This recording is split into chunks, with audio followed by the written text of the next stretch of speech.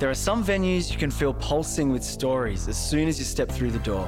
When we have beach parties, we used to get a truck come in and we used to fill the bar with sand. At every great party and on every dance floor, there are hundreds of them, each story overlapping and unfolding alongside another. Like, okay, like acting all nervous. We love a good naked dance under the stars. And then the beat came on, and then I was like, ta-ta-ta-ta-ta.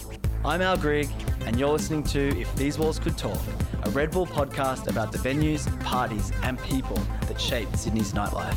This season, we focus on the city's LGBTQI party scene and everything that came together to make it the nocturnal destination it is today. If those walls could talk, I think that it would have seen a lot of kissing, you know, that expression on the dance floor. Fit maybe a dozen people, and of course the mirror ball.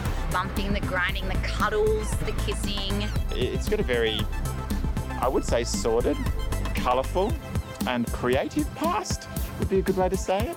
And then when you got the music going that's really intense, and you got everybody like, you know, yelling and screaming. But you know, it was fun to have our own space. And I was like, are you sure you want to let us do a party in here?